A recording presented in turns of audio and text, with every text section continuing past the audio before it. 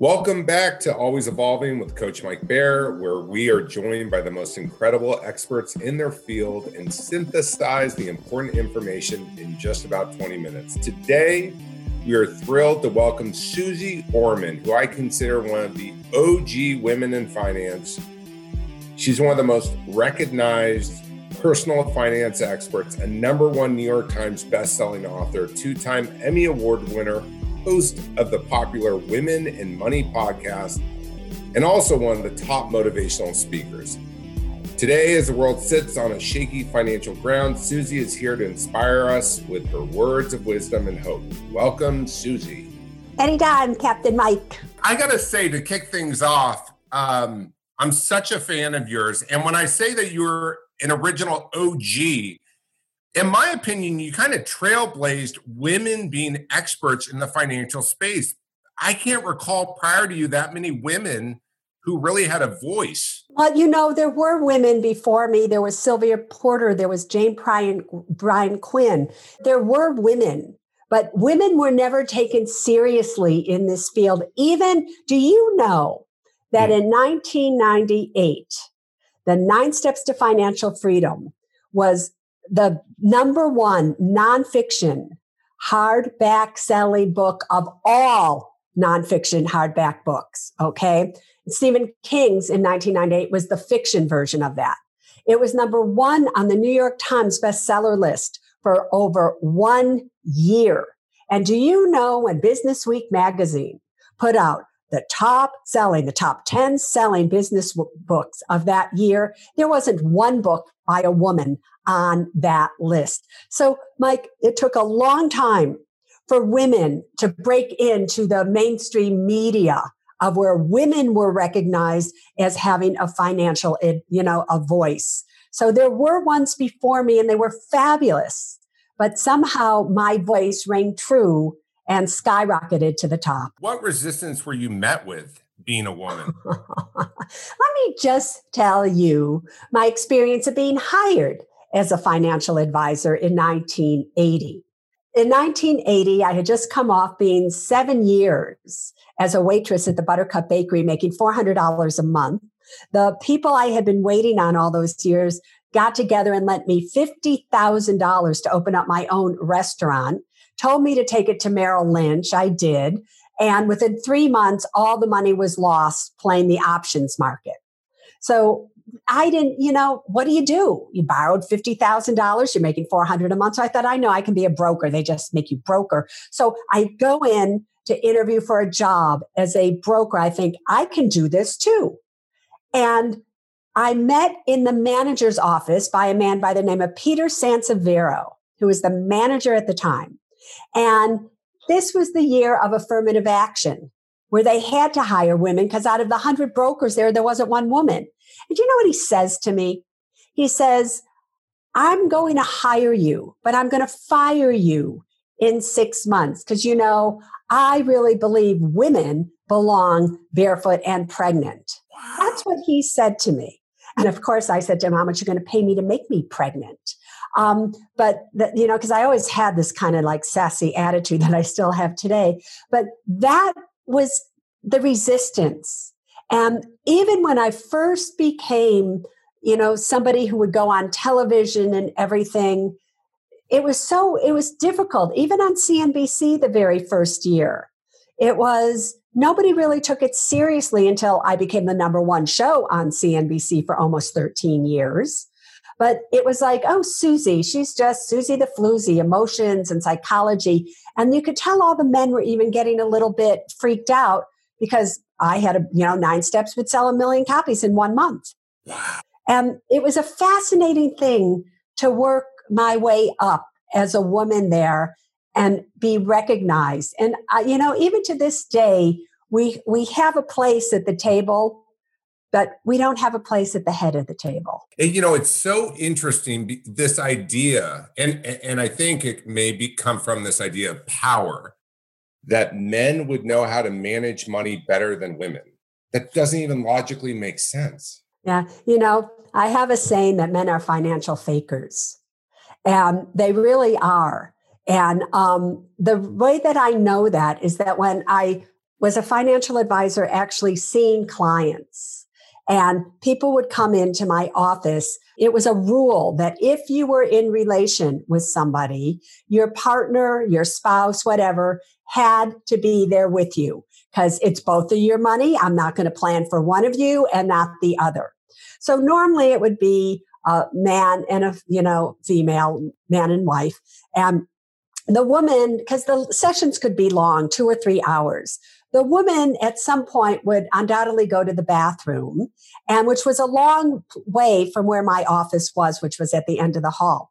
And while she was gone, I would always then say to the man, her husband, sitting there, I would explain to him the strategy that I really wanted them to do.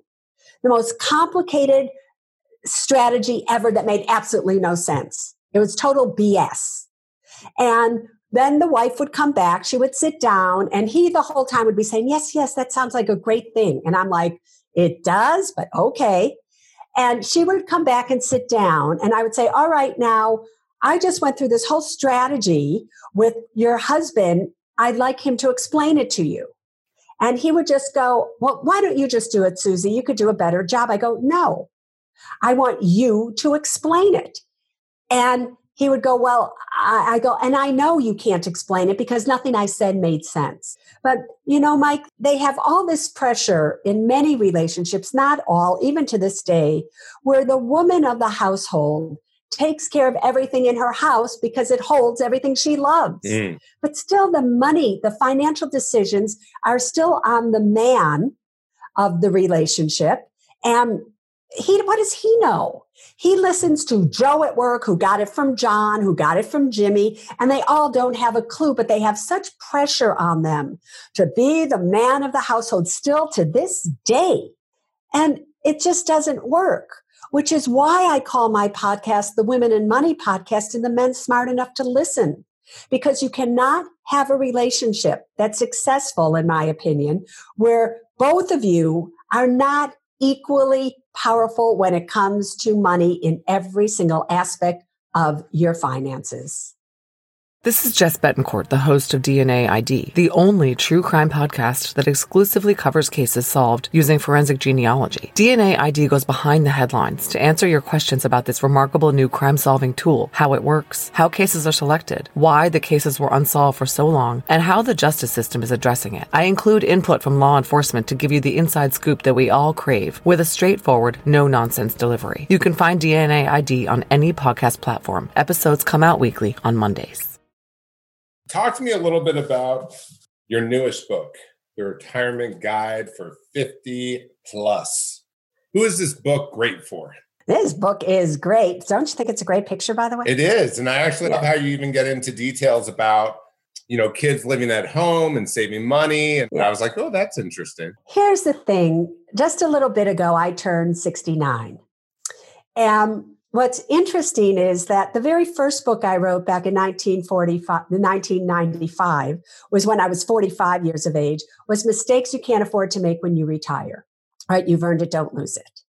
Very different writing when you're younger for a group of people who are going to retire when they're in their 70s, late 60s, early 70s, than when you're there already. There's an emotional part to it. There's a thing of who are you if you're not working? So this book is the first book I've ever written for those who are 50 years of age and older.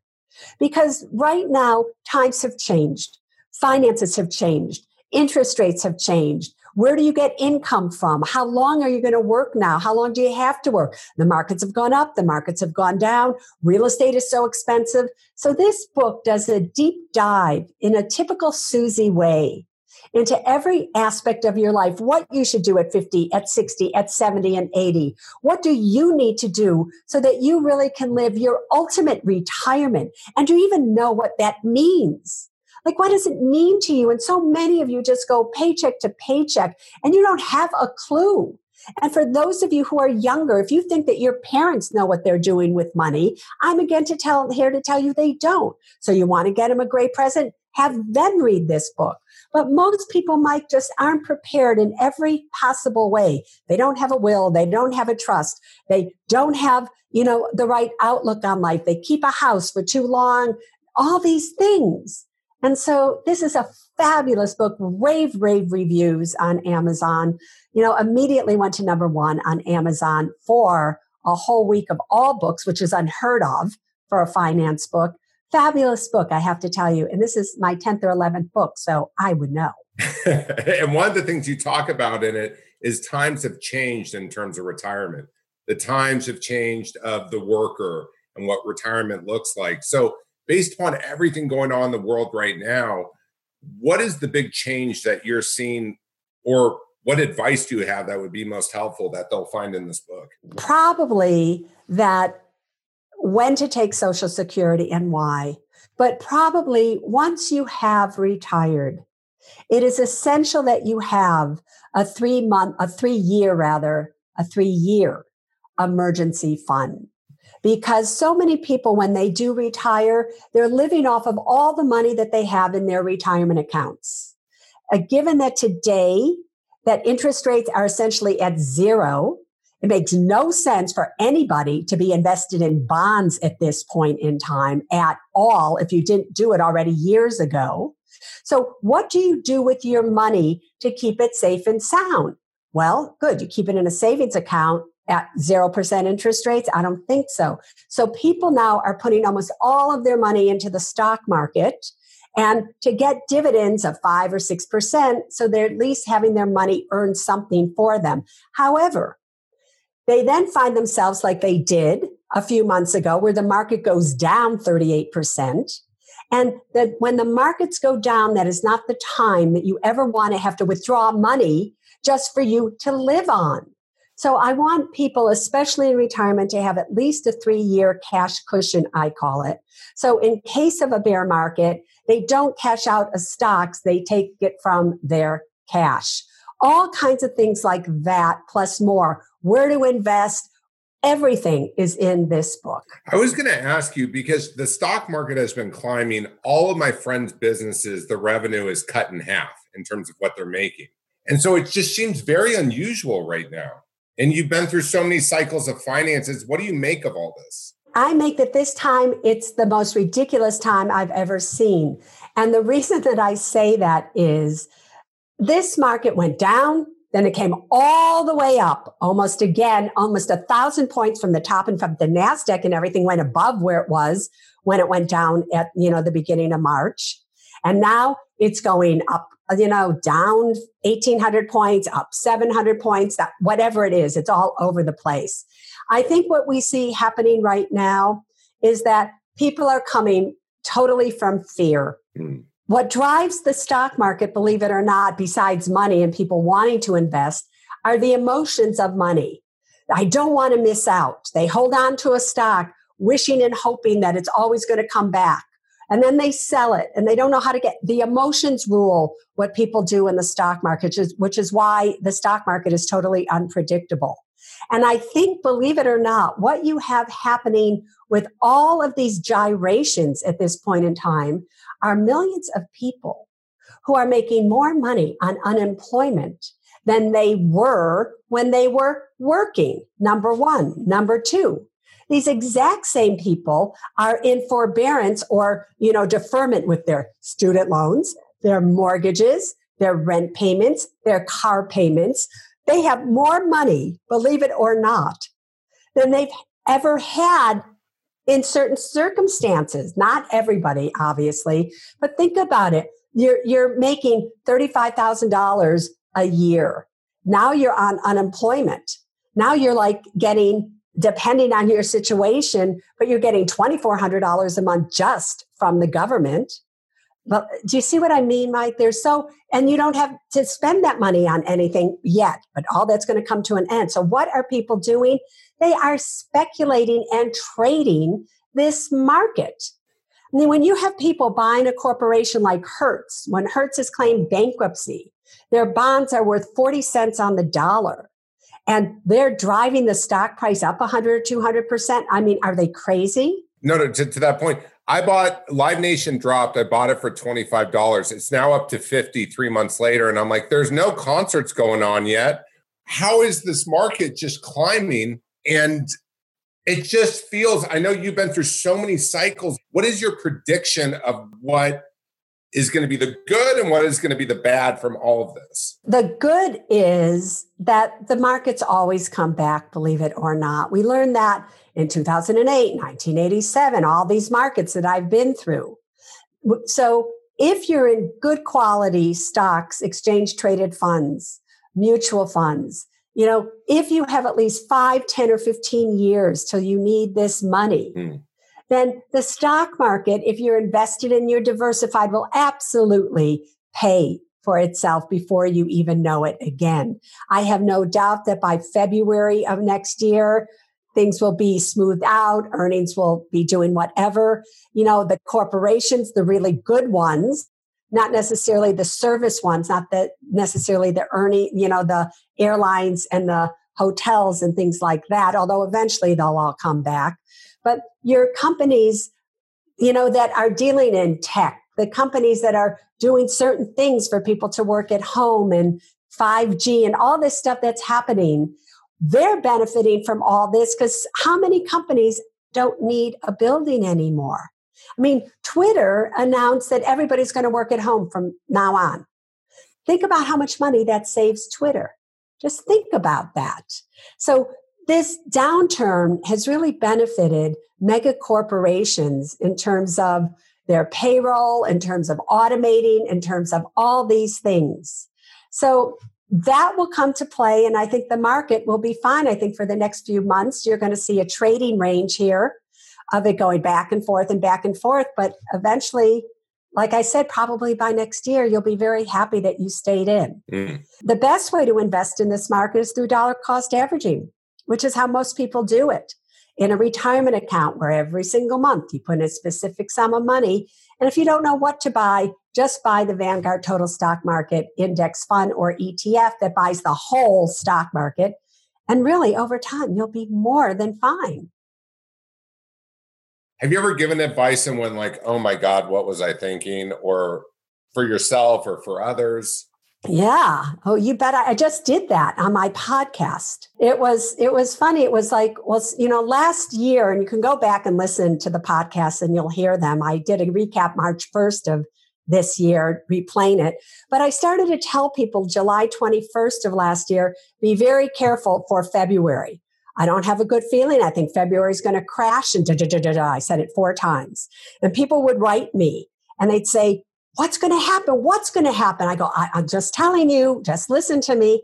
And then I'm like, why would I tell them that? And then when it crashed, I went on and I said, all right, when oil was going down and down and down, I said to everybody, this may be the worst advice I've ever given, but I want all of you to buy XLE, which was the exchange traded fund for all the oil stocks.